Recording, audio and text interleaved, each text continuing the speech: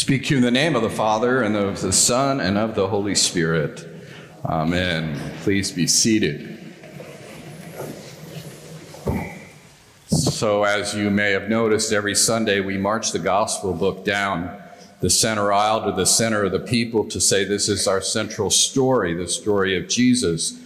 We read an appointed passage, not necessarily of our choosing, and conclude by saying the gospel of the Lord, which really means the good news of the Lord. So after hearing today's passage, I'm wondering if you're wondering, if that's the good news, I'd hate to hear the bad news. Pity the preacher. My reaction when the lectionary or the new rector serves up a passage like this would be to say something like, this passage reminds me of the passage I want to talk about this morning.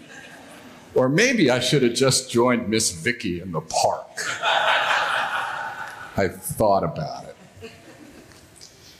The fact is, Jesus is recorded in the Gospels. He doesn't always say or do what I think he should. It can be exasperating, as it was to his family and to disciples, making it risky to wear those WWJD bracelets. What would Jesus do? Part of me, I confess, wants him to be an ancient Near Eastern Mr. Rogers. And then he comes up with something as challenging as what we've heard today. And if I was his spin doctor or his handler, I would have probably said, could you just tone it down a bit?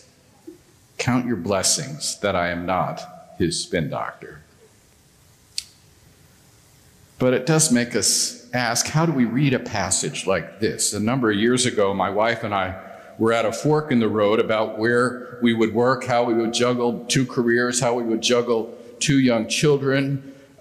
We sought advice from the Bishop of Washington, Jane Dixon. She's a great bishop with a heart for justice, strong pastoral care for clergy. She spoke with the loveliest Mississippi accent, which made her no-nonsense steel magnolia approach all the more powerful. And she looked at us, laser-like focus, and said, you know, Jay, in moments like this in the life of faith, there's always cost and there's always promise. Cost and promise. Now, I love to focus on the promise part. The promise of forgiveness and healing, grace and love. It is great stuff. People are starved for that kind of good news. I gravitate less to the cost, but again and again, Jesus makes it clear that there is cost in following him. It's been said that Jesus came to comfort the afflicted and afflict the comfortable. Today's passage may be intended to address those tempted to settle into comfort, which may include a few contemporary mainline Christians. So join me in just being somewhat uncomfortable with today's reading. And let's see if it can teach us about living a life of faith in the city these days. One of the ways I've discovered to deal with Scripture, and especially hard passages like this, is to apply a study method developed by a wonderful woman named Verna Dozier. She worked for years in the public schools in D.C. and then upon retirement supported lay people in their ministries in church, especially as they tried to study the Bible. And she made up this approach, 3 questions to Bible study. And it didn't require somebody with a lot of seminary education. It was open to everybody. And her method involved these questions. First, what do we think the passage is saying? What's it about? Second, what did the passage mean for the people for whom it was written? Why did they save it? And then third, what does it mean to us as we read it today? I sometimes call that the so what factor. So that first question I'd answer by saying that this passage indicates that following Jesus will not be a walk in the park, as much as we love Vicky. I've been told that Jesus promised his disciples 3 things. They would be absurdly happy, absolutely fearless, and always in trouble. And that's shown in this passage. As Jesus says, if you choose to be his follower, you will meet resistance and opposition. You may get beat up, I thought of that as an unusual recruitment strategy for getting more disciples. He says you'll be asked to take up your cross believing, get this, believing that an instrument of death could be the way of life. It says he came to bring sword, not the peace, which is exactly the opposite of what he says somewhere else. He tells disciples not to prioritize affection for family members, so much for family values. He says we find life by losing it, so there is a lot to tackle here. And maybe, I'm hoping, the next questions will help. So Werner Dozier's second question considers the historical setting of the Gospels. What did this reading say to the people who first read it?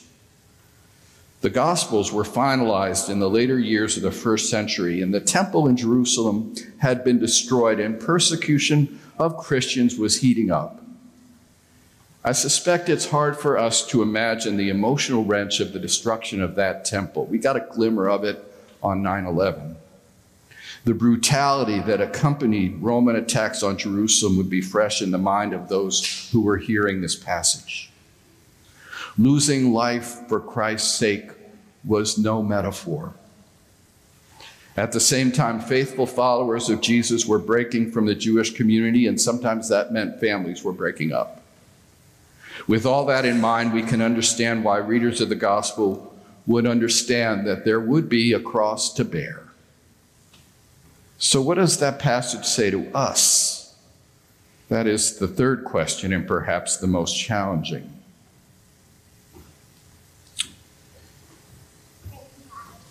In many ways, in our own culture, we have tried to domesticate Jesus, making him chaplain for whatever social or political agenda we want to promote, engaging him as spokesperson for our personal point of view.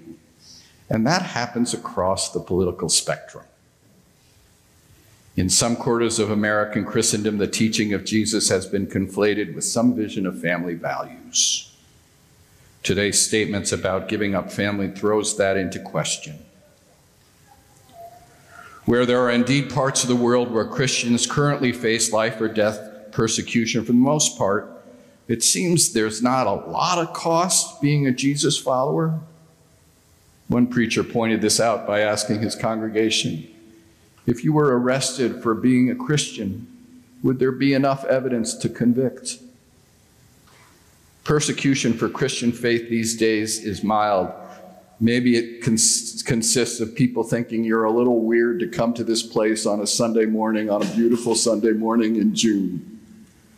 Flannery Connor admitted the truth will set you free, but first it will make you odd. So is there cost of discipleship for us? What sense do we make of that?